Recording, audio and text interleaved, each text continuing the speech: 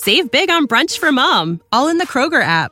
Get 16-ounce packs of flavorful Angus 90% lean ground sirloin for $4.99 each with a digital coupon. Then buy 2, get 2 free on 12 packs of delicious Coca-Cola, Pepsi, or 7-Up, all with your card.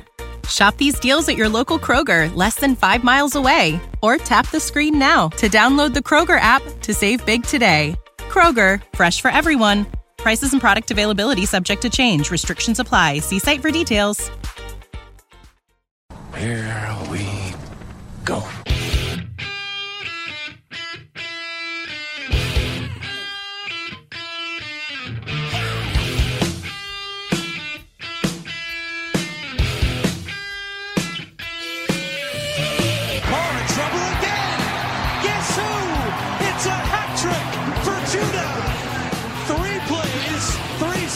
And he's going into the tunnel.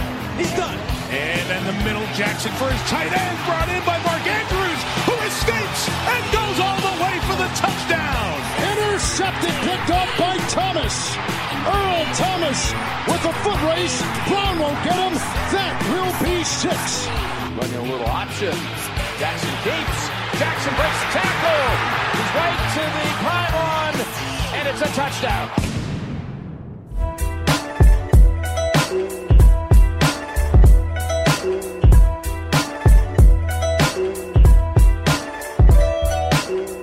Hello and welcome to another episode of Pod Like a Raven.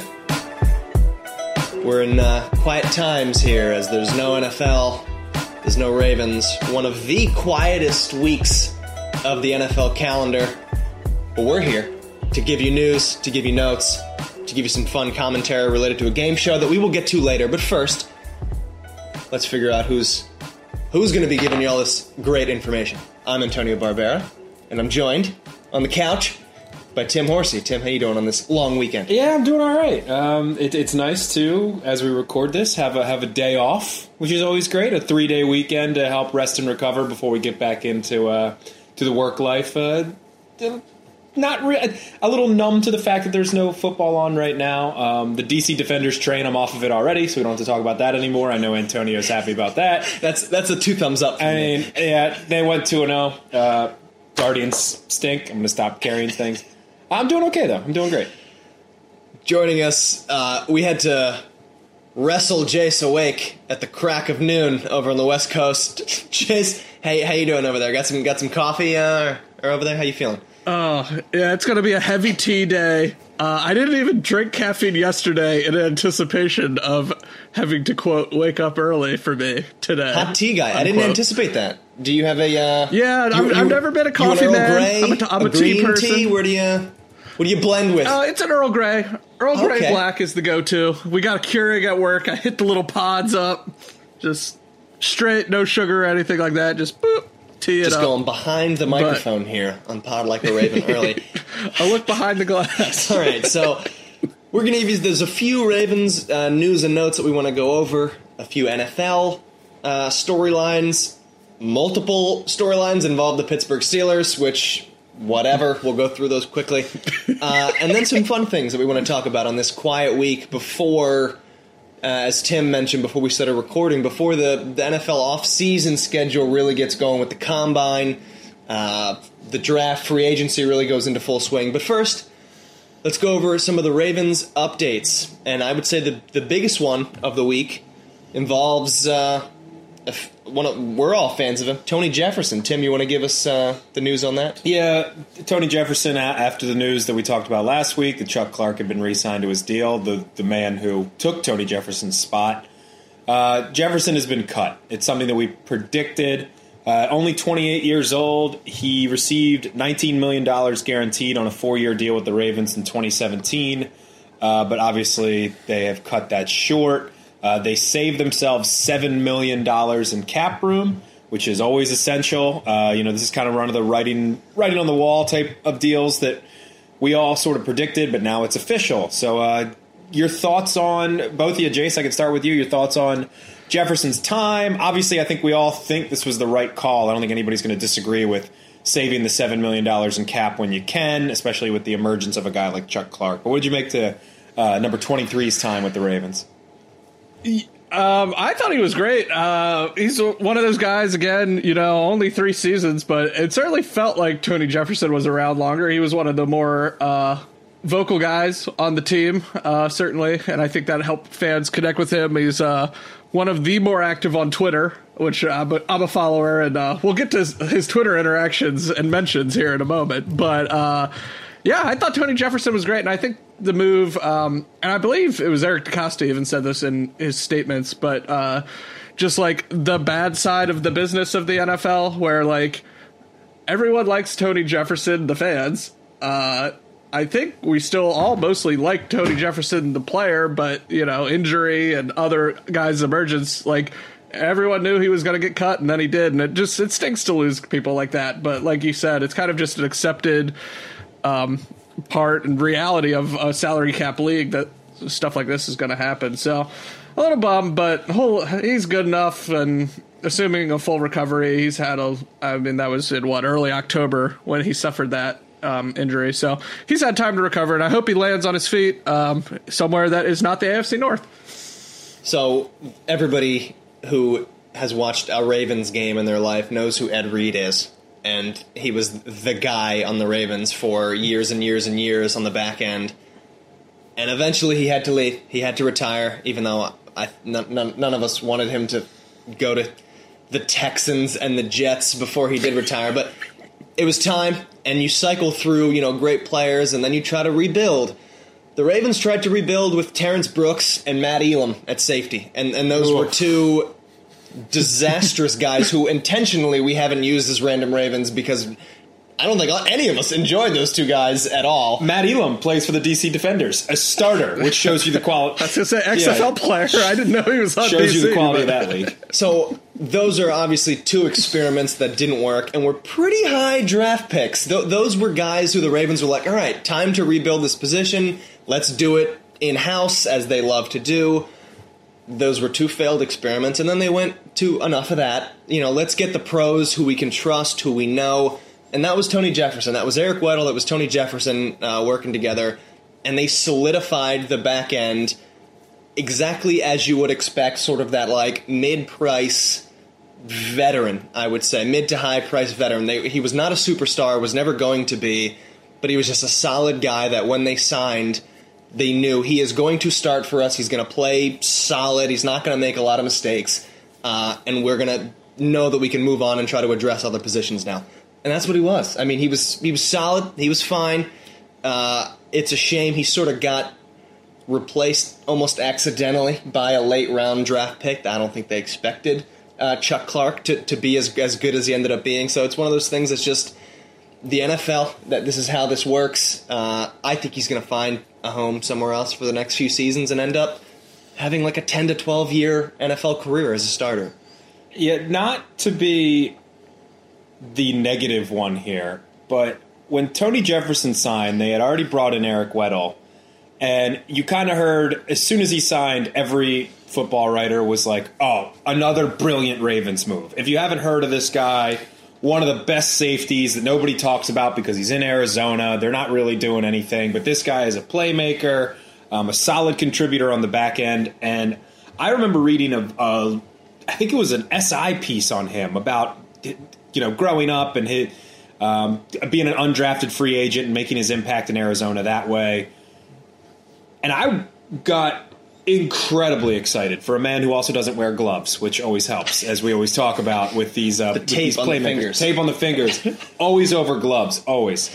I like the guy that could be sort of a sub linebacker, could come down and play on the line of scrimmage to help out, let Eric Weddle kind of free roam.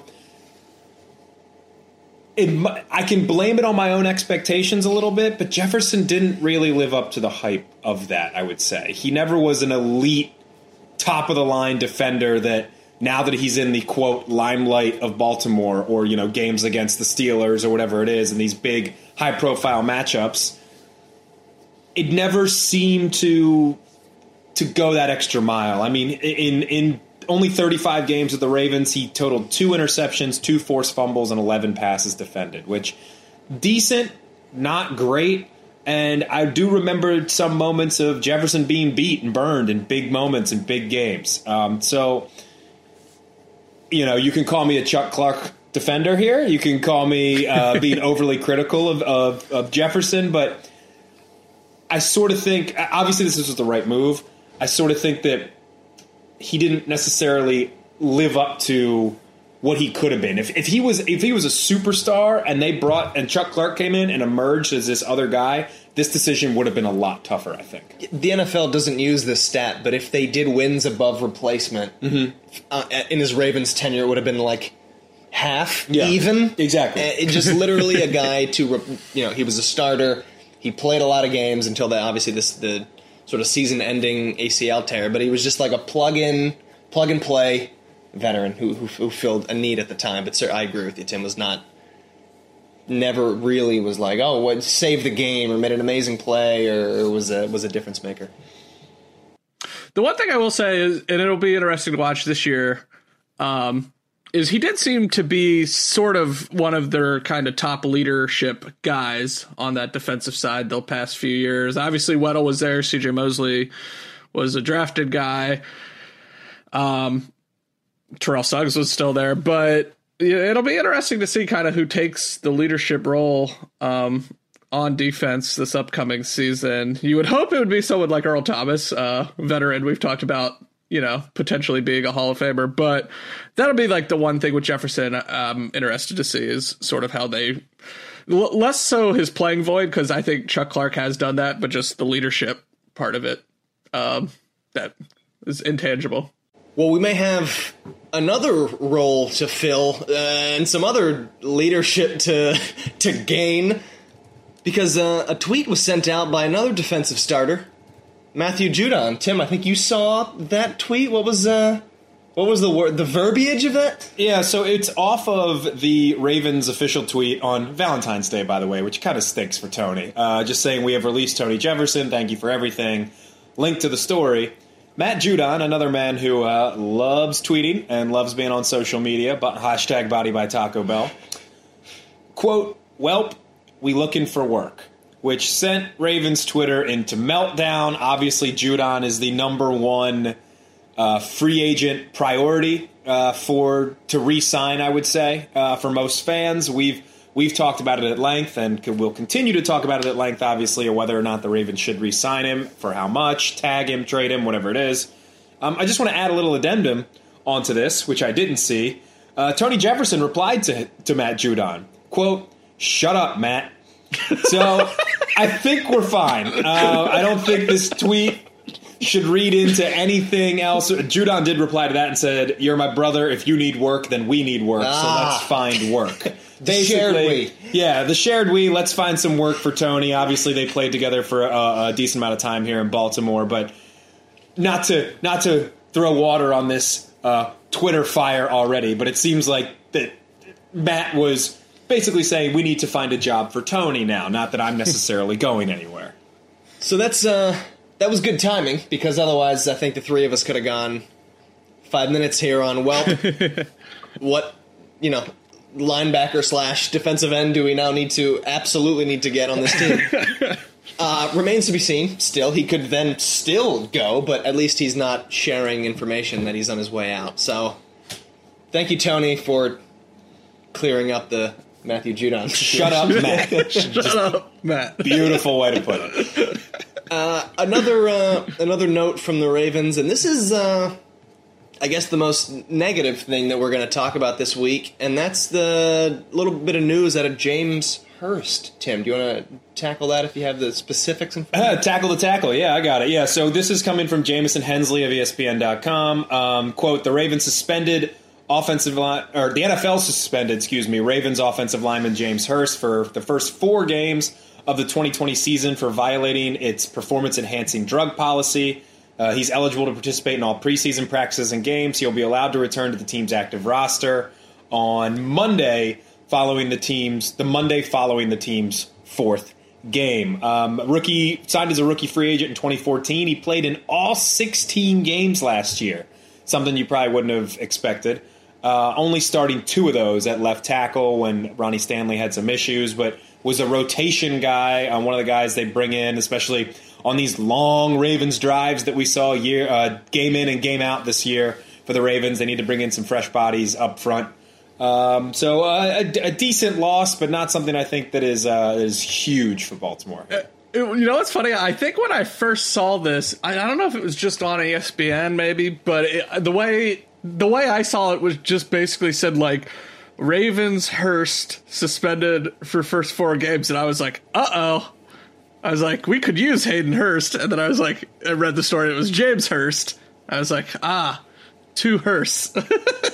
So if we're gonna have a Hurst suspended, this is probably the preferable one, I would think, but again, always an unfortunate situation to get guys suspended, but the first 4 games, if you assume that guys like Ronnie Stanley or Orlando Brown can stay healthy for at least the first 4 games before the kind of grind of the season wears on them, I don't anticipate it being a big problem at all. The biggest thing for me is when this type of thing happens to a backup, teams have to decide whether the baggage of this is now worth keeping the player.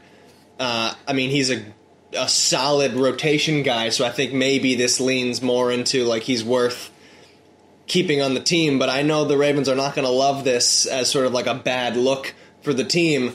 I'm not sure where he is contractually, but if it's a case where they draft a cheaper backup offensive lineman or late in the draft, maybe 6th, 7th round, and he looks good in the preseason or something like that, like potentially could be bad news for the offensive lineman Hurst. But certainly that's like weeks and months away, so I don't want to speculate too much into that. But the Ravens will be fine.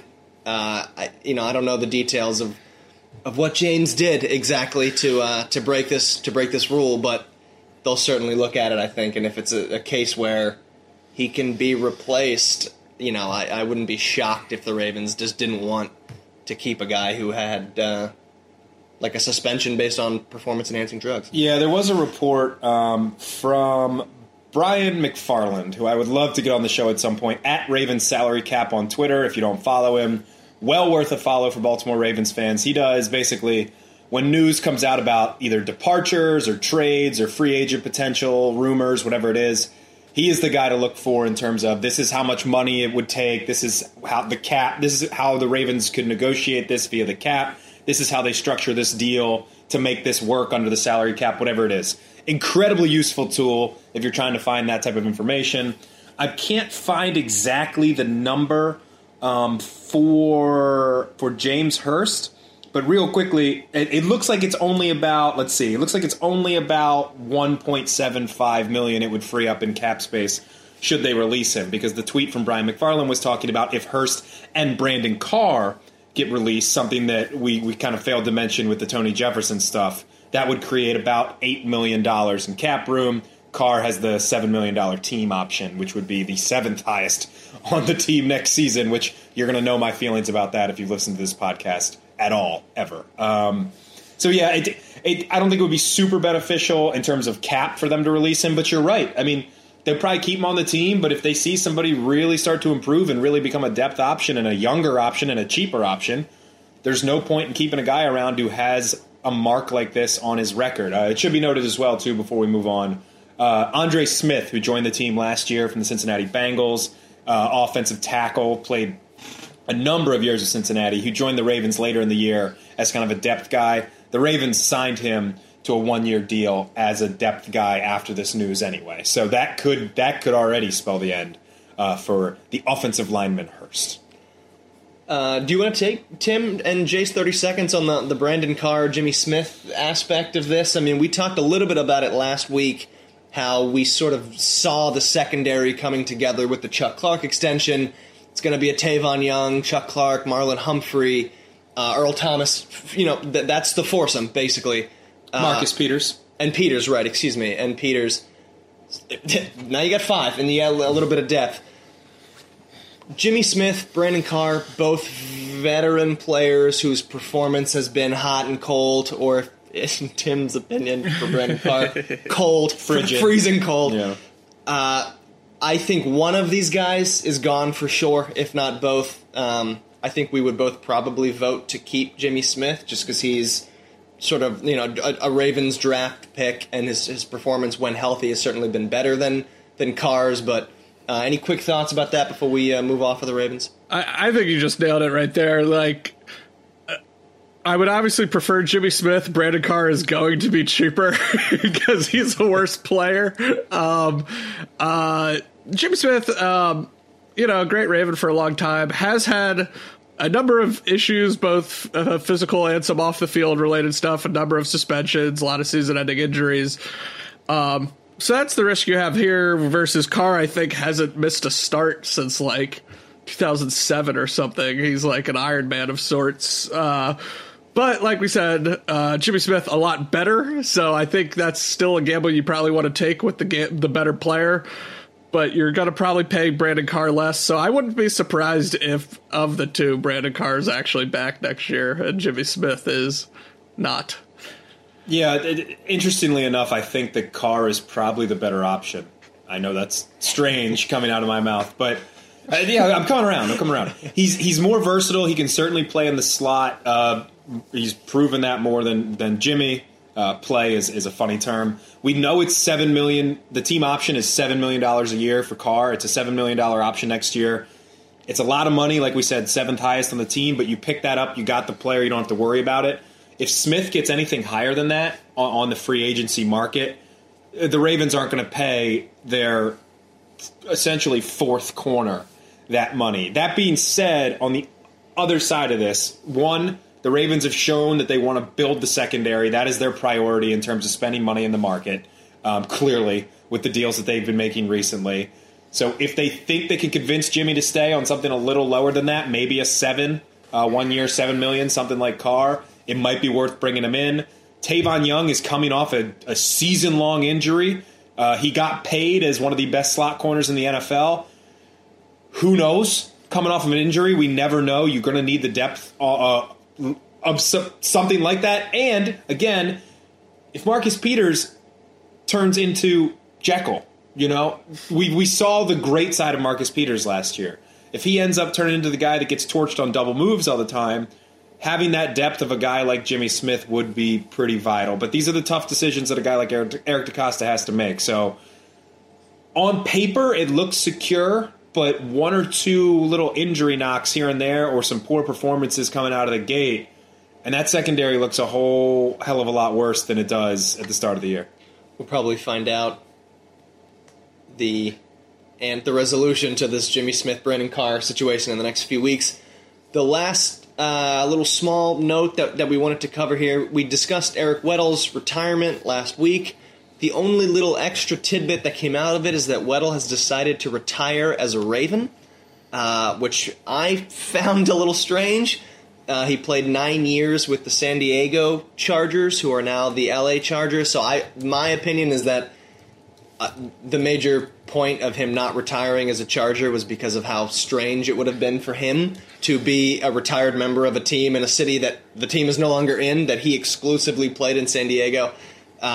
So he played 3 years with the Ravens, and he wants to retire as a Raven. I think it just adds to what we talked about last week. He felt like he was a Raven from day one. The community, the Ravens community, the organization thought he was, fit that bill so well. And it just sort of adds to that. Anything, Jace, you want to talk anything on that a little bit? Yeah, I think you nailed it. I think it's just he never played in L.A. As a member of the Chargers. I think I don't think it's a stretch or beyond the pale to say the Spanos family probably doesn't have as good relationships with its former players as sort of Steve Bisciotti and, the Ravens kind of do. The Chargers are just riddled with off the field front office strife that comes out every few months. So I'm not exactly surprised. I mean, it's a little strange when you do consider you look at the stats and how long he played one place versus the other. But if I'm mistaken, didn't Steve Smith end up doing the same thing because of his kind of acrimony with the Panthers? So we've seen it before. But I think you're right. I think it comes down to just he was never an LA Charger. So to him, it probably was strange to retire as one. Sorry, I think it's more, and we don't have to debate this too long. I think it's more this is a class organization compared to what we just described with the Chargers. And he felt more at home here, felt like a guy, as we talked about last week, when he signed, it's like, oh yeah, this guy is a Raven. I think it's more of that. To all free agents out there, listen up. You know, you come to Baltimore, you have a great time, you end up retiring as a member of the organization. All the good ones, just the best free agents. You should all heed that advice. All right, let's move now. We're going to do a random Raven a little bit earlier, comparatively in the segment, so it's my turn this week, and I've got a pretty good one. I think you guys are going to nail it. So I've made the clues. I haven't given too much detail, but we'll see how you guys do, and then I can add to as necessary. So this random Raven played 4 seasons with the team from 2008 to 2011. The Renaissance period that's prime time. This Notre Dame All-American started 14 games spread out over 4 seasons, recording 29 tackles and 2 interceptions in 2009. I was going to do this guy earlier, so I know exactly who it is. But yeah, the Jace looks a little confused. Yeah, I don't have anything right now. After playing for the Ravens, he followed Chuck Pagano to the Colts and played his last season there in 2012, starting 11 games and recording a career-high 38 tackles. This player also had some success playing another sport during his football career, and that was frequently featured when his name came up during NFL games. So I'm going to leave it there. I'm not going to give any info on the number or the position. And we're going to see Jace's. I can see the wheels turning. We'll come back at the end of the show, and if Jace hasn't gotten it by then, we'll turn to... My goal in this is to get one when Jace doesn't have it. So I am ecstatic right now. I don't think he's going to get it. I'll see if I can think of one, but... You said that other sport thing, and now I'm just imagining Haloti Ngata playing rugby, and now I can't get off of that. Well, not specifying what the sport is. Maybe I'll give a little more of a detail when we close the show about the sport without saying exactly what it is. But sounds good. All right, so Jace, now, aside from not knowing who this Raven is, what's bothering you this week? You got a few minutes on what's grinding your gears?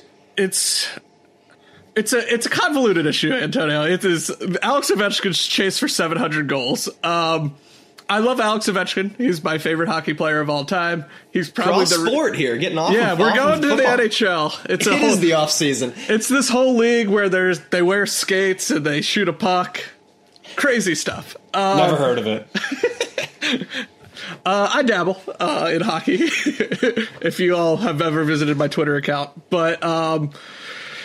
Alex Ovechkin's quest for 700 goals. I love Alex Ovechkin. I want him to score 700 goals. He has been stuck on 40 for the season, 2 goals away. He has 698 goals. And the Caps have been just dreadful for the last month. And normally, in an 82-game hockey season, when your team's playing bad, you just change the channel. Just go to the next thing. But because Alex is pursuing this title, it's not even a record. It's just 700 goals. It's a big milestone. There's about 7 or 8 NHL players have ever hit 700. I am just having to watch them just get pummeled game after game this last week and a half, and it is driving me crazy. Like, I just watched them lose like 6-1 against like the Flyers, and then they got housed again. Goalie got pulled 2 straight games at home against the Islanders. It's driving me insane. It's my Twitter is just me angry yelling about the Caps. It's less about Ovechkin and more just like how bad the team is, because I know he's gonna score. He's not just gonna score 40 goals and then just not score for the final 2.5 months of the season, but like, it feels that way this last week and a half. We're all ready for it. We have, not to go too far behind the curtain, I will say my employer, we are ready. We are prepared for if he is to break this record with a story and an instant story. And, yeah, he just hasn't gotten it, and I'm just having to watch the Caps just lose game after game. They played just an atrocious game against the Coyotes the other day. It's been rough. So I'll jump in quickly. Is this a thing where they may be playing poorly because this number is hanging over the team? That's kind of what I've been wondering. Because hockey players never say anything. They will never outright say it. He has always scored a disproportionate amount of their goals anyway, so like it's always magnetized, I guess. That's not the right word. Magnified. that when he doesn't score, like no one scores on the team because he's one of the best goal scorers of all time. But I do think it's probably part of it for sure. They've been trending rough for a while, but like he just has his scoring's dried up. The last 4 games is like one of his longer scoreless streaks of the season, like right when he's 2 goals away from 700, and then like no one else is scoring either. And yeah, you wonder if they're like trying to get him this record. And he's played pretty well, at least 2 of the games, but then just, it's hockey, it's weird. The puck doesn't go in. But it's driving me crazy. And in lieu of any football to distract me with, I think it's even more pronounced. And that was Talking Hockey with Jace Evans on the West Coast. Yeah, I get it. It's also one of those things where it's not like wins, where you're 1 away the entire time. He's 2 goals away, so he's not even really on it yet, but it could happen in one game. Yeah. He could score tonight. They play an afternoon game here, kicking off at 3 p.m. in Vegas, so that'll go well, because the team is definitely focused and wasn't out in Las Vegas all night. If he gets 700 in the afternoon in Las Vegas, he's going out that night. Right? Oh, yeah. Like, that's all. He parties in Vegas that night. All right, so Jace, I hope he gets it. I hope he gets to 700 so that you can relax a little bit. Yeah. So we're gonna move now to a new segment, and this was brought up by Tim, and it was a fantastic idea because it's the off season and there's not a lot of things going on.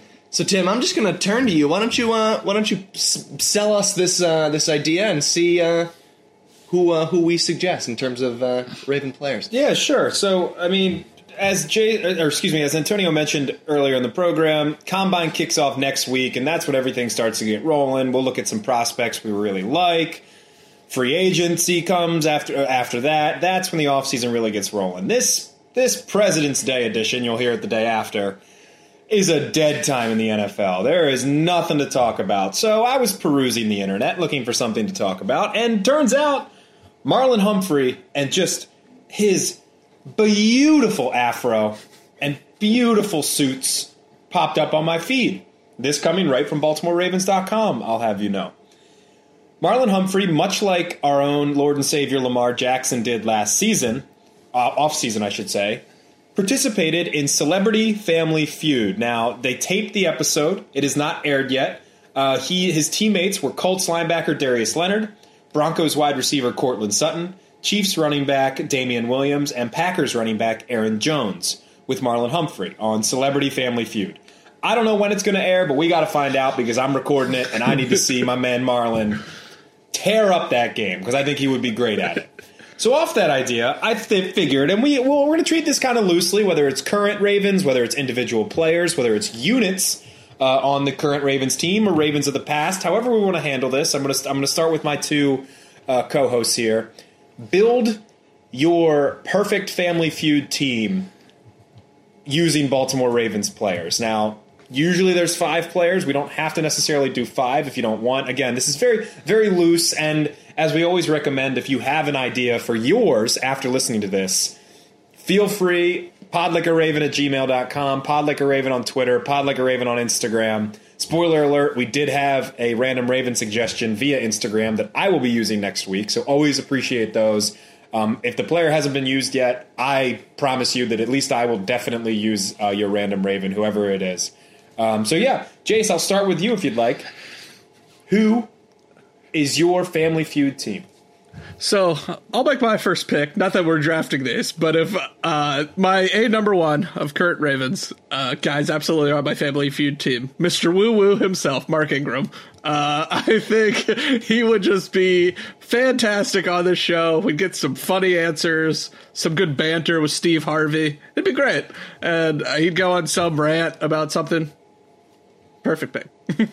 Who else you got? Why don't you do the whole the whole lineup. So if we're going to go a unit, I'll add 3 more guys. I'm gonna hit the tight ends. We'll go Hayden Hurst, Mark Andrews, Nick Boyle. They're the 3 best friends that aren't a certain group. But yeah, I'll go with those 3, and then to round it out, I'm gonna go a similar vein, just goofy dudes. Give me Brandon Williams. He's gonna have a good time. He's gonna say some funny stuff, and that's all I want is people who will probably pick the wrong answer, but will say some funny things. And then also Nick Boyle. I'm gonna let you go first, my friend. As somebody who brought this segment up, I'm gonna let the 2 co-hosts go, and then I'm gonna show you the team that will smash both of you. Well, I don't even need 5 players, Tim. It's 3 guys. And with these 3, I would take on your 5 names, and it's the Wolfpack. It's Morgan Cox, Sam Cooke, Justin Tucker, and there's a few reasons. First of all, Steve Harvey would have an absolute field day with Justin Tucker being an opera singer. He would probably ask him to sing something in the show. Justin Tucker would hesitate exactly half a second before leaping into some aria that he has absolutely prepared for the show. That's probably Family Feud related or something like that. Number 2, these 3 guys have absolutely played this at their home with their wives and families and kids. Some video version of it or game night version.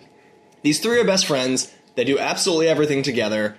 I am sure they know everything about each other, so they'd be able to handle that final round game where you have to list, what the survey said of 100 people with certain questions, and they wouldn't double up because they would know that Justin Tucker would absolutely know what Sam Cooke put for their favorite 100 people's favorite food, and they would just compliment each other. They would absolutely smash this game. Number 3, they are the nerdiest people ever, and they would probably do homework before to analyze what consumer habits are. And what people say in these surveys, so there is no doubt in my mind the Wolfpack of Morgan Cox, Sam Cooke, and Justin Tucker would take this title. Oh, man. I'm going to give you nerdy, first of all. John Urschel.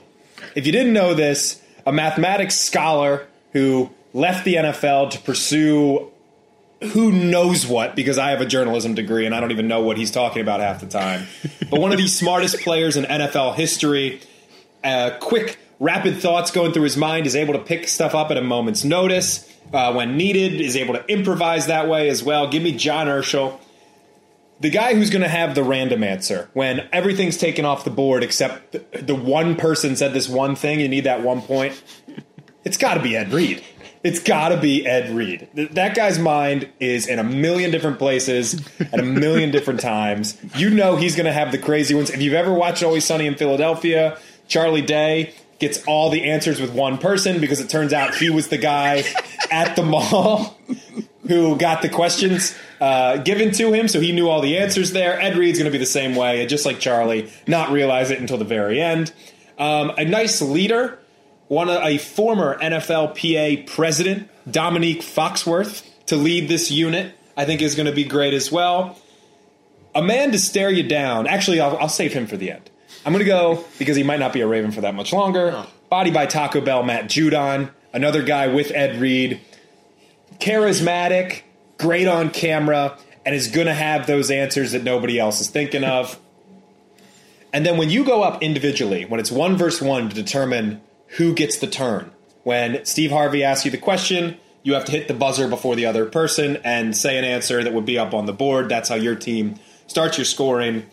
There is one man who not one person on this earth would want to go up against, and that's Marshall Yanda.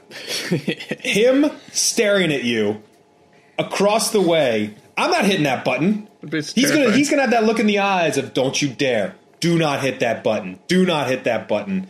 And I'm gonna cower in fear if it was Yanda on the other side. So give me Yanda, John Urschel, Matt Judon, Ed Reed, Dominique Foxworth, and Marshall Yanda would be my team there. My hot take on John Urschel is that he'd be too smart for the questions. Maybe. They would ask him things and he would give the actual right answer, but nobody knew that was the right answer of the 100 people. That's fair. Ed Reed, I'd love to see Ed Reed stay on the stage the entire episode. He's walking all over the place. It would be halfway amazing. through. I love it. We need to. We'll submit this to the Family Feud family, and see if we can get more Ravens on the show. When we find out the air date of the show, we'll make sure to announce it so that we can all Have a watch party. watch Marlon Humphrey. Hopefully win. Do you know who they're playing against? Is that even other NFL players? I cannot. I believe it will be. But What is going on? I cannot clarify that at this time. Oh, man. Family Feud. All right.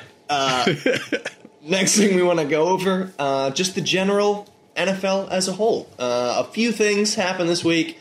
I think the What's Bothering Jay segment could have been the second thing I'm going to bring up. But before we get to a Lamar Jackson comparison, let's go to probably the biggest note, especially in the AFC North, and that is Myles Garrett reinstated officially on the Browns, can now play games. He was suspended after the November 14th game against the Pittsburgh Steelers, where he decided to rip an NFL player's helmet off and try to hit them with it. He missed 6 games to end out the season and has now been reinstated over this offseason. I'm just going to ask, your thoughts. 6 games, was that enough for what the infringement was? Should he have actually had to sit out a full season? Was 6 games too much? I'll just toss it to you guys. I think 6 was fine. I think it seems low when you say 6, but he was suspended the rest of the season at a time when the Browns were still theoretically alive in the playoff hunt. Theoretically, Tim. So I was fine with it. I figured it was only going to be for the rest of the season. I mean, it's still one of the bigger suspensions they've levied for like an on-field thing. Outside of, I guess, Vontae's perfect. But, I was fine with it. I thought it was appropriate. He's out the rest of the year. He lost in between fines and missed game checks over $1 million. So, I don't know. I think it was pretty hefty still. But did you guys feel differently, I guess, Tim? That's interesting. I'm going back and forth on that. I feel like it should have been, they should have put a number on it. If it's 6 games, it's 6 games, it's fine. But just say until the end of the season, if it happens week 1, that's way different than it happening in week 10. So hindsight being 2020, I think they maybe should have gone back and said it's going to be a 10-game suspension, or it's going to be, but 6 games if that's what you thought was appropriate. I don't really have an opinion on if 6, the actual number, was enough. We should mention, too, we don't have to talk about it too much, but a couple days ago, Garrett, after being reinstated, sat down with Mina Kimes of ESPN and again alleged that Mason Rudolph used a racial slur to incite this incident. Mason Rudolph responded on Twitter, 1,000% false, bold-faced lie. I did not, have not, and would not utter a racial slur. This is a disgusting and reckless attempt to assassinate my character. Mike Tomlin, as we're recording this on Monday, was on ESPN today, standing up for Mason Rudolph, saying those allegations are not great, to kind of paraphrase what he said there. I think the only point here is the NFL definitely has audio of this. And Yes. You know what I mean? They clearly have audio of what happened here. There's so many mics around the field at any one time. If something was said, that needs to come to light, and if something wasn't said, that also, the NFL should squash that. Now they've alleged they don't have the audio. I think that's BS. I don't buy that either. I don't buy that at all. So if it's going to keep going back and forth like this, honestly, it's going to be a story that this is not going to be the end of it, unfortunately. I don't want to dive into this because it ends up being unfortunately he said kind of thing, and I don't think we're going to find out. If it hasn't come out yet, I don't think it'll come out at any point. The only aspect of it that bothers me is that, Tim, you touched on it, if this had happened halfway through the season, he would have been suspended for 8 games. He would have been suspended the rest of the season from the midpoint. Instead, it happened at the 6-game mark, and he was out 6 games. I think it should have been more, to be honest, and it was only because this was sort of, as non-game related violence goes, this was like a 2-act decision. This wasn't like a guy's on the ground and he gets sort of stepped on. That to me is like the one where you don't think you make a snap mistake. But this was something, the first thing was ripping it off. That was already by itself like a violent quote-unquote act. And then the decision to hit him with it is like the secondary aspect of that. It was a disastrous look for the NFL because it was such a prolonged, violent incident. Hitting a player on the head without a helmet was a disaster with all the, concussion issues that the NFL has been facing. I think it could have been a bit longer, and I think it was just sort of conveniently ending at the end of the season where had it gone into the beginning of the second season, I think that would have really been a statement by the NFL of how significant that was of a moment. But that's it. That's basically all I have. 6 games is a lot. $1 million, as Jace mentioned, is a lot in terms of a fine. So he'll be back. He's going to be on the shortest leash ever if he does anything else now, right?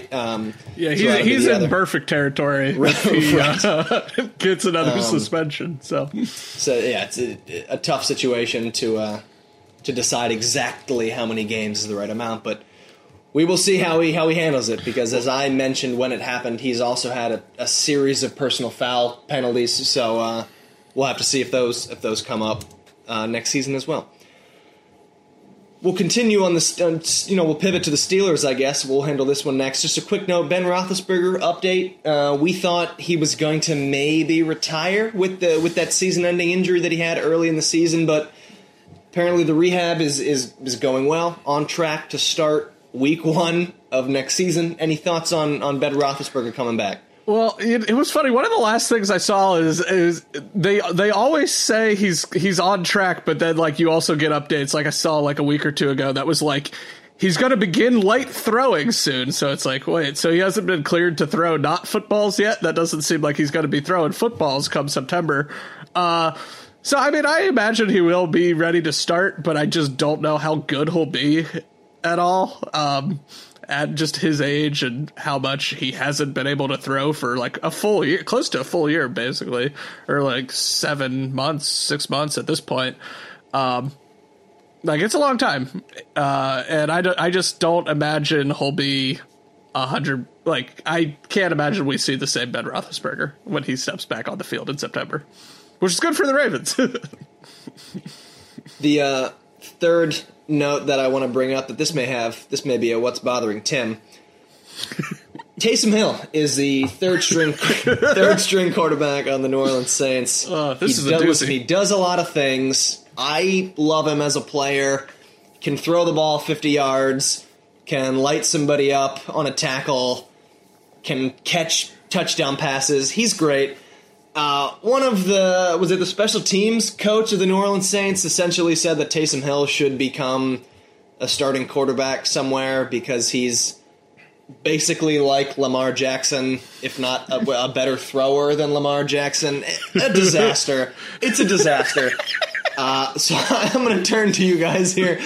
Can you guys see Taysom Hill as a starting quarterback next season, and how many passing touchdowns is he? Is he going to be the MVP of the league? Is he going to throw? Is he going to lead the league in passing touchdowns next season? Thoughts on Taysom Hill? I have the most complicated relationship with Taysom Hill because I should like him. The Swiss Army knife, a quarterback who hits guys, making special teams plays. I can't stand him, and I cannot stand Sean Payton's infatuation to take off one of the greatest quarterbacks of all time just for some gimmick plays with Taysom Hill. It drives me crazy. That being said, I don't know. No is the answer. No is the answer. And you know what? Today, popular websites like NESN in New England are linking him to the New England Patriots.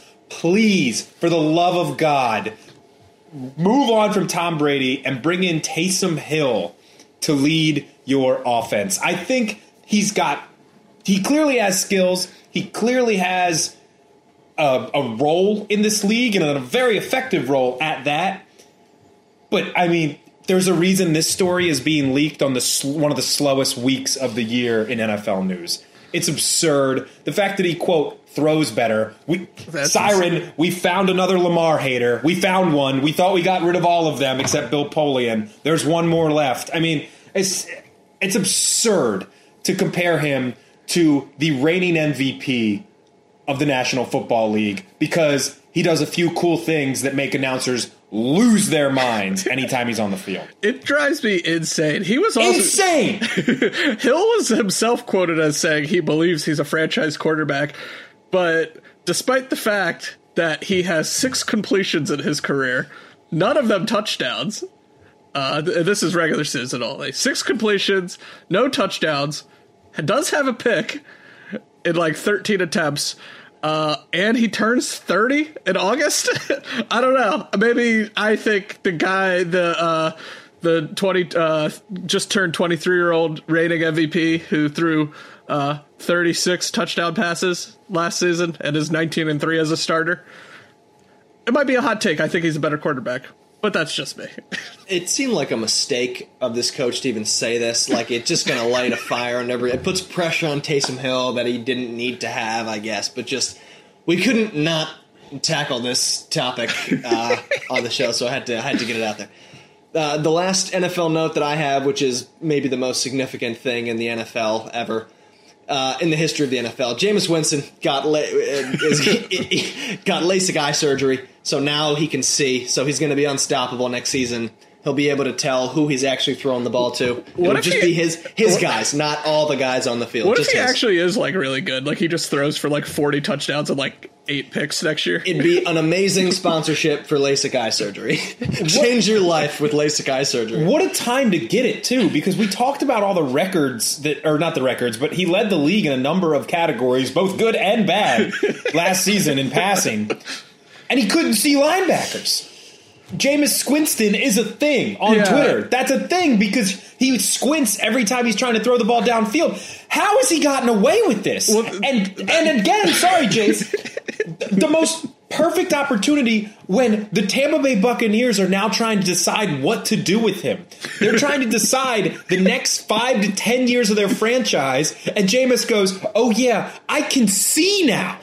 I'm a professional quarterback in the National Football League, and now I can see. I not only led the league in passing, but now I know when a linebacker is coming over the middle. I've got it, guys. Give me that money. Let's go. I mean, God bless Jameis Winston. As somebody, I talk about a guy who's very effective on the field in Taysom Hill, and I can't stand him. Sometimes Jameis Winston is not that effective on the field, and I love him to death. I love him. Long live Jameis Winston. Long live that man. I hope wherever he goes, hopefully it's Tampa. I hope he stays there and just tears it up down in Tampa Bay. But it's an incredible story, in my opinion. The only thing I'm baffled by, because his vision problems were a thing that were known as far back as his awesome freshman season at Florida State. So we've known he's had bad eyesight. The Squints Winston thing was a thing the year he won the Heisman. There was plenty of footage of him squinting at the sidelines, and he literally explained it as like, I just don't want to wear glasses, but I can't see, basically. But I don't know why when he was drafted first overall in the NFL, why the first thing he didn't do was get LASIK and instead waited 5 full seasons into his career. Because he's trying to make more money. It's a perfect leverage point. Leverage point. It also seems like a thing that the franchise probably should have figured out. Maybe do a basic eye test to your quarterback to see if... Oh, my God. Anyway, so look out, NFL, because Jameis Winston is coming for more NFL records next season. All right, so that's all we got. We're going to go through the Random Raven. We're ending on a high note, but we're going to... I'm going to go over this Random Raven one more time. Jace, see if you can... get LASIK eye surgery and see who this Raven is, but I'm going to go through the clues one more time. That was just terrible. It's not great. This Random Raven played 4 seasons with the team from 2008 to 2011.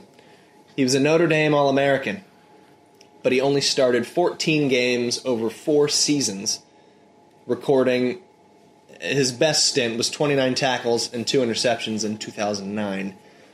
After playing for the Ravens, he followed defensive coordinator Chuck Pagano to the Colts and played his last season there in 2012 starting 11 games and recording a career-high 38 tackles. He had success playing another sport during his football career. It is not a team sport. It is an individual sport, and that was frequently featured when his name came up during NFL games. They love doing that little 30-second clip when they come back from commercial about how NFL players are so unique and do all these other things besides football. And that's all I have. I'm not going to say the name, the number. We'll go to Jace. I'm going to let Tim take this, but are you any closer to a name? No, I feel like I'm like even further. Oh, I mean, all right. Let me help you. This might give it away. So this is on me. This is not on Antonio. His last name starts with a unique letter.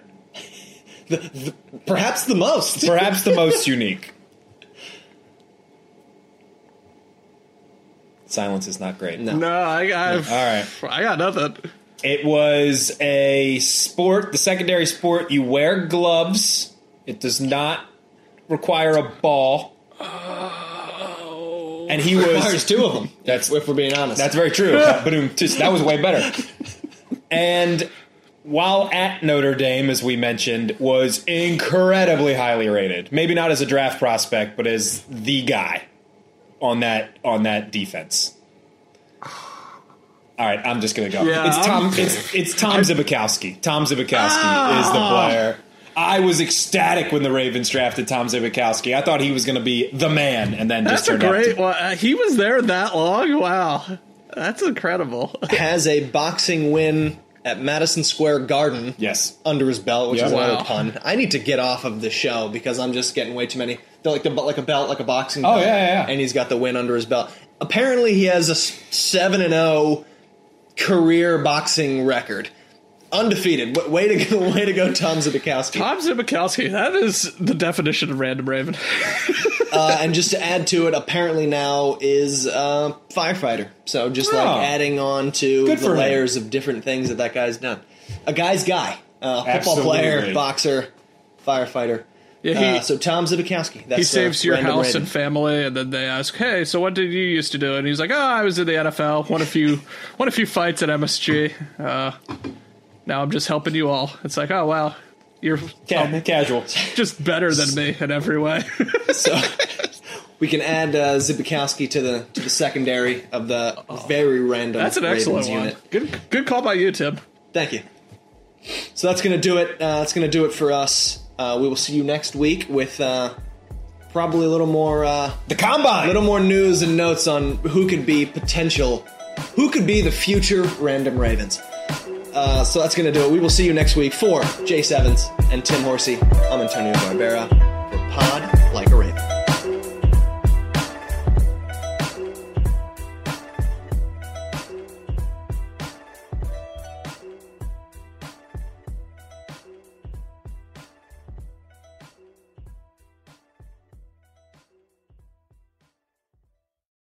You know how to book flights and hotels. All you're missing is a tool to plan the travel experiences you'll have once you arrive.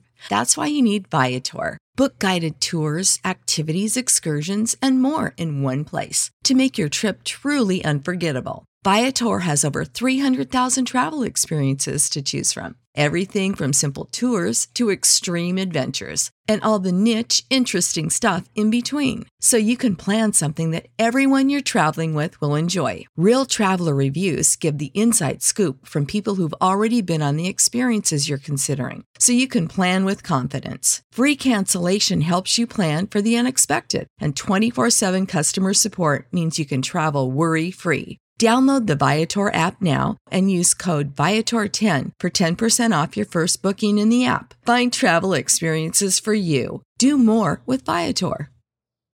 When you need mealtime inspiration, it's worth shopping Kroger, where you'll find over 30,000 mouth-watering choices that excite your inner foodie. And no matter what tasty choice you make, you'll enjoy our everyday low prices, plus extra ways to save, like digital coupons worth over $600 each week. You can also save up to $1 off per gallon at the pump with fuel points. More savings and more inspiring flavors make shopping Kroger worth it every time. Kroger, fresh for everyone. Fuel restrictions apply.